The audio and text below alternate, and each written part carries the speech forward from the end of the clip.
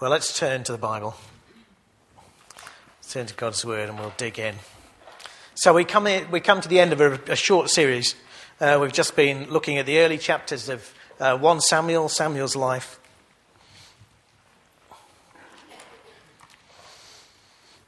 And it's been quite sobering stuff, hasn't it, on occasions?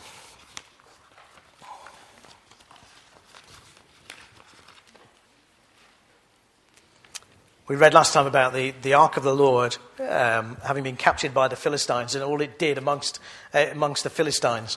It gave them tumours and they were plagued by rats, and they kept moving it from place to place, hoping that would somehow make things better. And in the end, they sent it back. They hitched it on a cart to two cows and sent them off, and the cows headed straight back to Israel.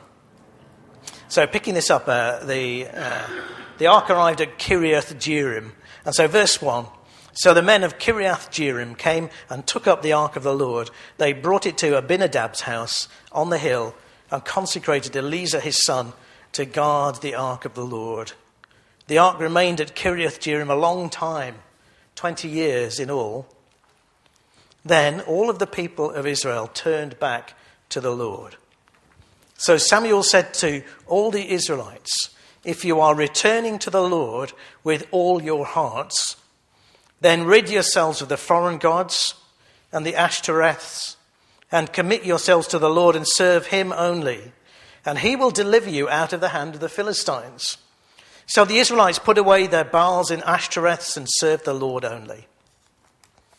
Then Samuel said, assemble all Israel at Mizpah, and I will intercede with the Lord for you.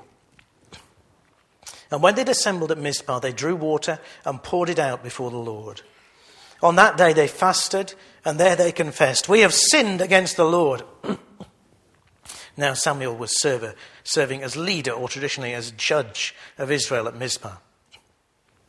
When the Philistines heard that Israel had assembled at Mizpah, the rulers of the Philistines came up to attack them.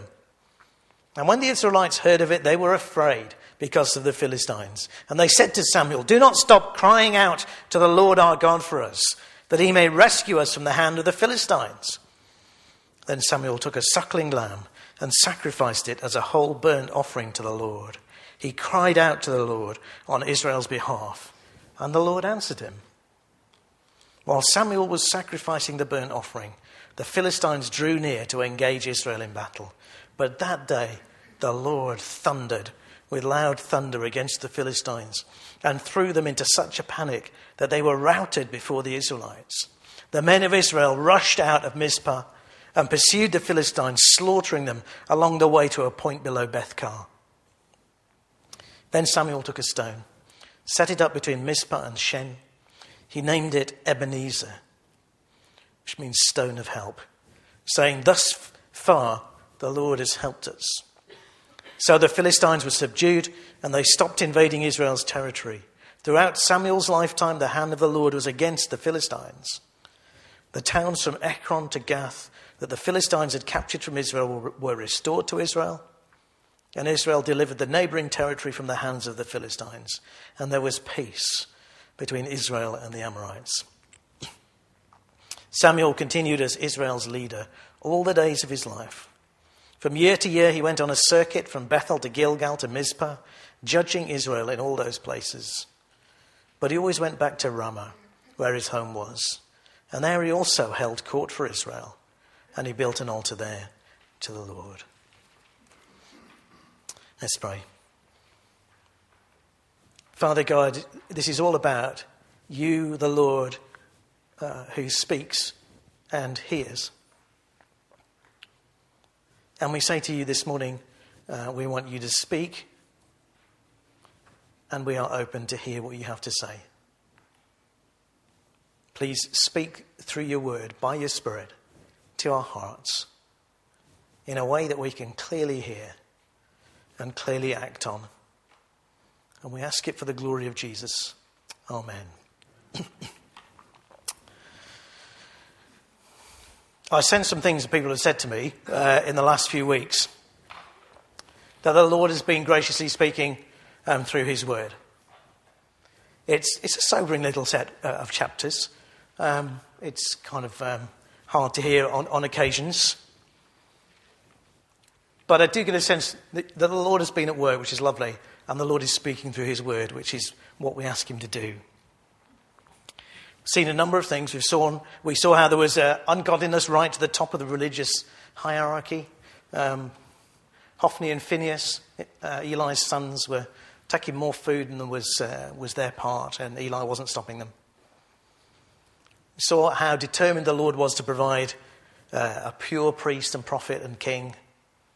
And in the birth of Samuel, little Samuel to childless Hannah, there's a hint of another virgin birth to come of Jesus, our true prophet and priest and king. We saw quite scarily that there was a time, there might come a time, if you don't know the Lord, before you die, when the Lord confirms you in your decision to ignore him. That's what happened. That's what the Lord did to Hophni and Phinehas.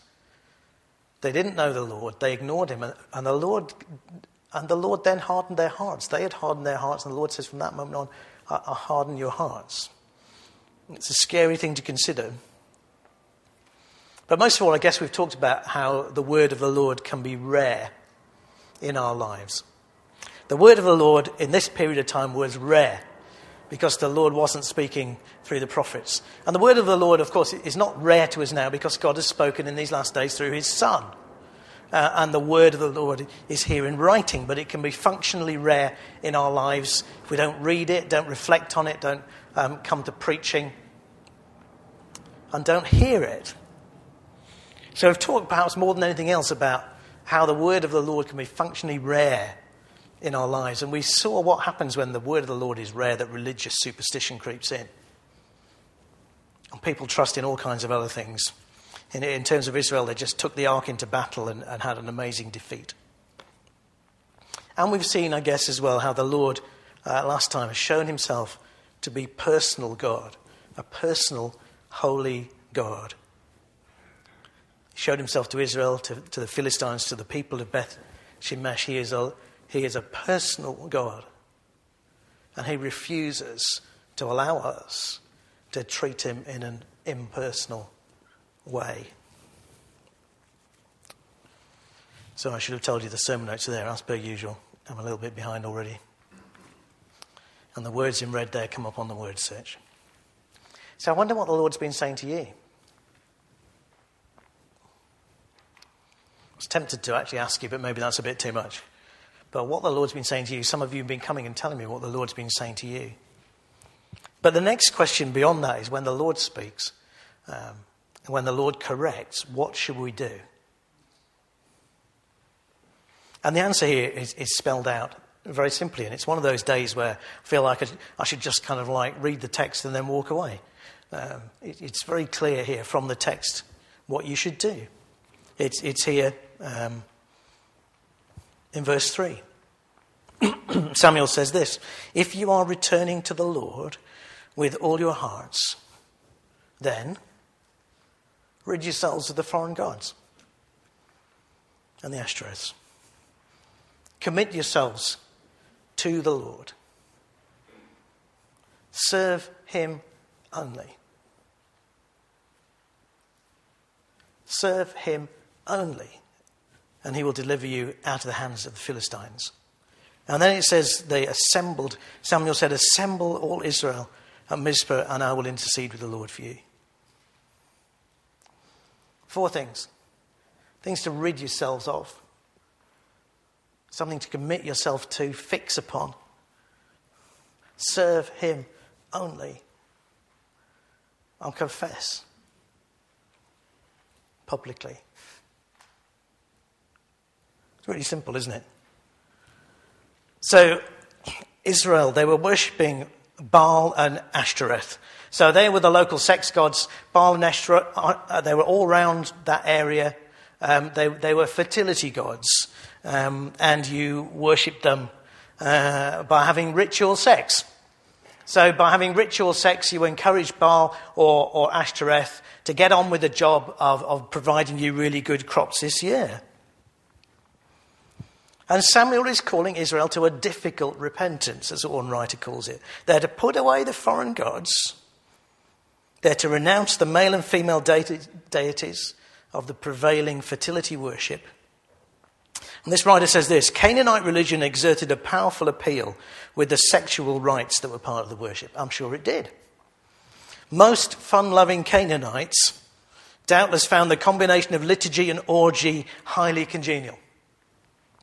Not to speak of the convenience of having chapel and brothel at one location. It's just a strong pull, isn't there? Can you see that Samuel is calling them to a difficult repentance? And your first thought at this point might be, well, we were talking about the word of the Lord being being rare in our lives, and now we're talking about sex gods. Isn't that a little bit of a jump? Well, it isn't. Because we said a couple of weeks ago, if the word of God is rare in your life, if you're not having you're not relating to the word of God on a regular basis, then you're not having a personal relationship with God. Which is what evangelicals pride themselves on, what evangelicals offer to people. You can have a personal relationship with God. But if you're not in the word, it's not a personal relationship. It's a superstitious relationship. And sometimes that rarity of the word is due to inattention. I didn't think about it hard enough. But sometimes the word of the God is rare because deep down in your heart, you know that the personal holy God might speak to you, and actually you suspect that there are things he will say that you really don't want to hear. So you get that. Sometimes the word of God is rare because you don't really want to hear what God might have to say, and you don't like the implications. And biblically, the archetypal problem is sex in the wrong place. Sex outside of marriage. So a 2014 survey, I did look online, found, this was a Telegraph survey, found that over 3/4 of men looked at pornography at least occasionally, 76%, and 50% regularly. So there's not much reason to think that it's going to be that much different in and around churches. So I do feel impressed by the Lord to at least talk about this for a moment today. Sorry. But I want to tell you about two women. Okay, two women actually in the book of Proverbs. And I commend to you, I've said this before and I've said this to our kids, I think Proverbs reads to me like what Solomon wanted his kids to know before they went to university. Only they didn't have a university. But he's always writing it to his son. So we've already had these conversations at home. But in chapters 1 to 9, particularly chapters kind of 4, 5, 6, 7, 8 and 9, Solomon presents you with two women. And the first one is this, and I'll just read you this little bit from Proverbs 8. And he says, "Doesn't wisdom call out? Does not understanding raise her voice? At the highest point along the way where the paths meet, she takes her stand. Beside the gate leading into the city, at the entrance she cries out, 'To you, O people, I call out, I raise my voice. You who are simple, gain prudence. You who are foolish, set your hearts on it. Listen, for I have trustworthy things to say. I open my lips to speak what is right.'" So God is saying to you that his wisdom is kind of out there. His wisdom, of course, is in the scriptures, but you can learn from the way the world works that it is God's world and how to live aright in God's world. And Proverbs is a really good book for that. So there is one lady out there which is effectively God calling you to find out and practice his wisdom. And then he says there's another lady out there, and there are only these two women throughout those Proverbs. And he says, "My son, pay attention to my wisdom. Turn your ears to my words of insight, that you may maintain discretion and your lips may preserve knowledge." The alternative is this: "For the lips of the adulterous woman drip honey. Her speech is smoother than oil, but in the end she's bitter as gall, sharp as a double-edged sword. Her feet go down to death. Her steps lead straight to the grave. She gives no thought to the way of life. Her paths wander aimlessly. she does not know it. Now then, my sons, listen to me. Don't turn aside from what I say. Keep to a path far from her. Don't go near the door of her house, lest you lose your honour to others and your dignity to one who is cruel. So there are two women out there. This is presented to men, but I guess you can turn that around for women. But there are two women out there. Wisdom. Beginning of wisdom is the fear of the Lord. There is folly. And the archetypal folly is sex in the wrong place. Whether physically, whether an inappropriate relationship, or mentally.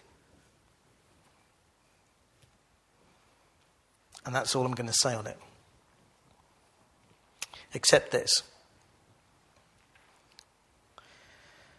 Don't let that be a reason for you avoiding the Word of God. Because in here there are a couple of other things you need to hear. 1 Corinthians 10:13. No temptation has overtaken you except what is common to mankind. If that is you today, you are not alone.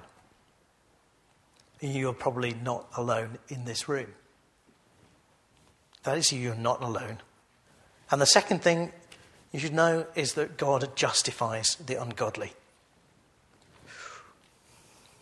See, I think you should all give a huge whoop at that point and say, that is fantastic news. But you just haven't got this, have you? God justifies the ungodly. Yeah, thank you. You ungodly people who have thought, and I say that with great affection, and I am one of you, we ungodly people stand before the Lord justified only because of what Jesus has done, only on the basis of Christ's death on the cross. Hallelujah, thank you. Isn't that an amazing truth? So if this is you today, you are not alone, but also God justifies the ungodly. And in that, you're definitely not alone. In fact, every one of us in the room stands as an ungodly lawbreaker before the Lord. And that's not just a person who's not been very nice or a person who's been terribly horrid. That's a person who's not loved God with all their heart, mind, soul and strength. And that absolutely is all of us. And God justifies the ungodly. That's Romans. You can look that up. Romans 4:5. So the first thing is, if you are turning to the Lord with all your heart, which I hope you are, I hope we are today, then rid yourselves of the foreign gods, especially the sex gods. And then commit yourselves to the Lord.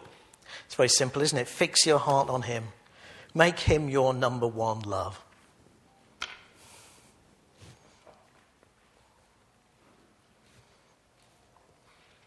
Don't think I really want to say anything more about that. It's patently obvious, isn't it? Make him your number one love.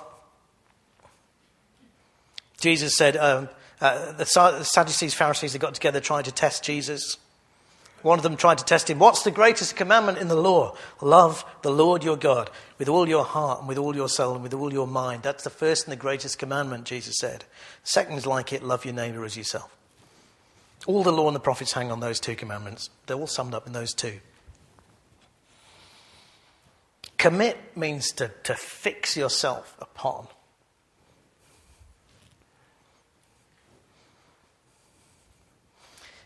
What are you fixated upon? Which might be, what do you look at the most?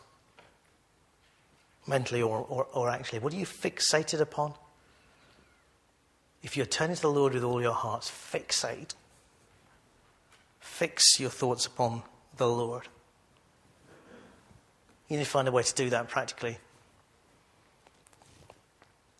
Therefore, holy brothers and sisters, you share in the heavenly calling, fix your thoughts on Jesus, whom we acknowledge as our apostle and high priest. Or later on, Hebrews 12, let's run with perseverance, fixing our eyes on Jesus. So I asked this question without trying to point at anybody. What are your eyes fixated on? What are you watching? And how does that compare with how much of the time are you fixing your eyes of your heart on Jesus?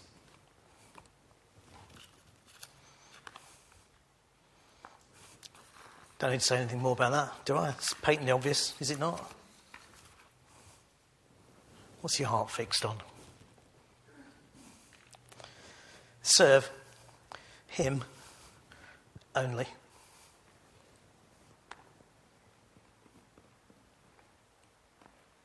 Serve him only.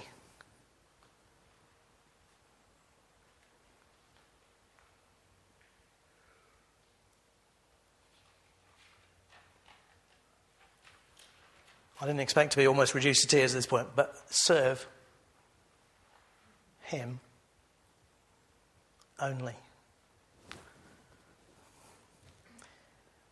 Originally, I didn't have anything written for this point, and I felt, well, you wouldn't kind of pay me my next month's salary if I didn't write something for this. But hey, what else am I to say? There is nothing else to say. It is just simply a question of whether you allow the Lord by his Spirit to speak to your heart and whether you're open to do something about it. Serve. What does serve mean? Think about the three words. Him, and there's the difficult one, only.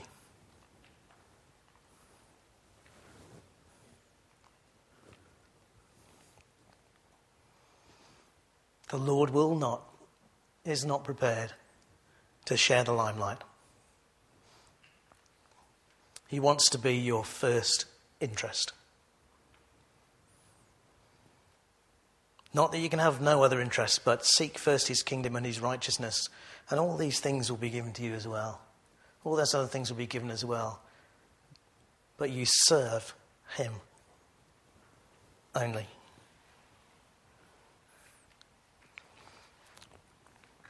And the words serve and worship are kind of quite closely connected, and particularly in the New Testament, sometimes the same word will get translated worship and sometimes serve. They're kind of related words, and you can't really tear those two concepts apart. Didn't really have time to go into this in any more detail. But if you're a believer in Christ, then what you're made for, the point of your life is to worship God. But worship is not simply to stand around singing. To worship is to serve. And to serve is to worship. I'll tell you what, we'll come back to this at the end. But Jesus sets the example, doesn't it? Son of Man didn't come to serve, to be served, but to serve and to give his life as a ransom for many. Matthew 20 or Philippians 2. Have the same mindset as Christ Jesus. Made himself nothing, taking the very nature of a servant. And this is the interesting thing, isn't it? Samuel says, serve him only and he will deliver you. And, we talked about whether we genuinely have a personal relationship with God, a speaking and listening relationship. And so often we treat him as something impersonal, and we think, well, the Lord will be my insurance policy if everything goes wrong. And then we don't, and then we skim on the personal relationship with God in his word. This is what Samuel says: serve him only, and then he will deliver you. Why on earth would you think that the Lord is satisfied with superstitious, part-time worship and then expect him to turn up at your beck and call when things go wrong? It's a very gracious God, and so often he does. But serve him only, and then he will deliver you. And then confess. Our God is personal and holy. It's fantastic truths. Okay, he refuses to let you treat him as impersonal. Yeah? We saw that if the word of God is rare, you don't have a personal relationship with him. We've said that. You have a superstitious relationship with him. The glory of Christianity is that you can enter into a personal relationship with God through Christ, by grace, through faith. In other words, you can come and say, Lord, I'm wrong with you. I've not worshipped you with all my heart, soul, mind and strength. And you say, and the Lord says, I'll give you a gift, which is the righteousness that Christ earned in his life. And I'll take the punishment that Christ earned in his death on the cross, and I'll give them to you. You just trust me for it. You don't need anyone else. You don't need a priest. You don't need an intermediary. Just Christ to enter into that relationship. But be warned. Personal does not mean private. You can enter into a personal relationship with God. You cannot enter into a private relationship with God. As soon as you enter into that kind of relationship with God, you become one of God's people. You don't belong to yourself anymore, the Bible says. It says that you belong to God. Excuse me. And you belong to your local church. Just as each of us has one body with many members, Paul says to the Romans, and these members do not have all the same function, so in Christ, though many, form one body, and each member, this is the word, belongs to all the others. Each member belongs to all the others. Nothing you do in Christ has solely personal consequences. And there is no such thing as a purely private sin. Everything you do has consequence for the body. So, interestingly, for Israel, on that day they fasted, and there they confessed, we've sinned against the Lord. Sometimes there's a moment, isn't there, when just confession between you and the Lord, which clears you. Sometimes there's a moment, isn't there, for a corporate confession, saying together, we've fallen short here, and we want to confess that and do something about it. That's what Israel do at this point in time.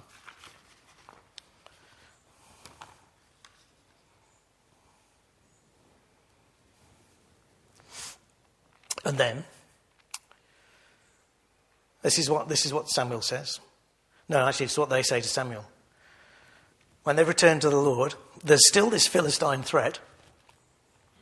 And so they say to Samuel, don't stop crying out to the Lord.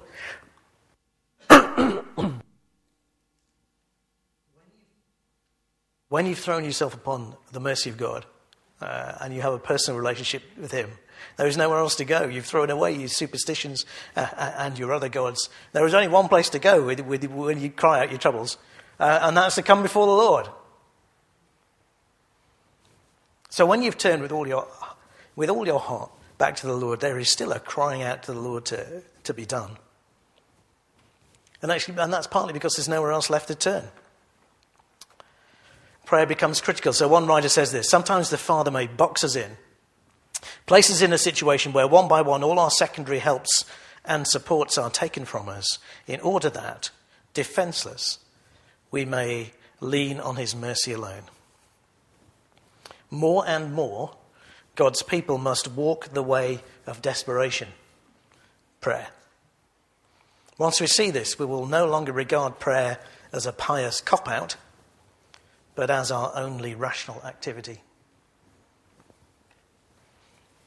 So once you've turned back to the Lord, there is still a crying out to the Lord to do. There is plenty of praying still to be doing. Learn to put Philippians 4, 6 and 7 into practice. We've been talking about this in our home group. I'm not going into detail, but it says don't be anxious, but bring petition instead. Most of us prefer to stay anxious, and I don't know, it's really weird, isn't it? Never actually get round to converting our anxieties into petitions. Read it, put it into practice. Come through sacrifice. That's really important to say. In prayer, what they do is they make a sacrifice. At the heart of this chapter is a sacrifice, and the heart of your life and your prayer life is a sacrifice. You come to the Father through the work of the Son, in the name of Jesus, by the power of the Holy Spirit. I've got time to go into that either. Arrange to remember. Okay. Samuel erects a stone and calls it Ebenezer, which means stone of help. Which means, and he says, that's to signify, thus far the Lord has helped us. Which is a really interesting end cap to these 3 chapters of Ark story. Because the original capture of the Ark started at the beginning of chapter 5 at Ebenezer. A place called Ebenezer. So it's really interesting, isn't it, that they had a disastrous defeat in a place called Ebenezer. So at some previous time, that place was called Thus Far the Lord Has Helped Us, and then they've blown it, and it's time for a new Ebenezer. It's time to say, we move on. And I think that's what the Christian life is like. Hopefully it is a place where when you've mucked up, there are new victories. And sometimes it's worth trying to just have a remembrance of that. Maybe at the end of a year, look back and see how the Lord has helped you. Our key remembrance is actually the thing we do here once a month. We come to the Lord's table and remember what Christ has done for us on the cross in the Lord's Supper. But it's a normal Christian life, I think, and we see it in the life of Israel. The Lord helps us, so we say, I'm going to remember that, and then we forget and we move on, and we'll come back to the Lord and we need a new Ebenezer. But arrange to remember. Have some moments at least where you review what the Lord's done in your life. Otherwise you forget. And then at the end we get Samuel going around his little circuit, or maybe not so little circuit. So the last thing that Israel needs to do, and that he needs to do, is make sure they all come under preaching and pastoral care. And that's what we do as elders. We encourage you to be part of a home group. We encourage you to make a commitment to that home group. That is your first line of pastoral care. And all those that don't come under a home group come under an elder. That's not to say it works perfectly. There's always room for improvement.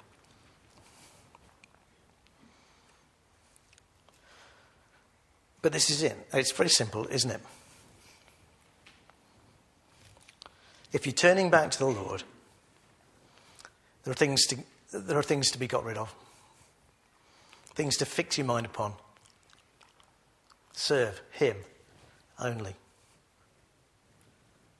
And then the Lord gives victory. When you cry out to him. When you're remembering what he's done for you. When you're coming under preaching, pastoral care. Simple as that.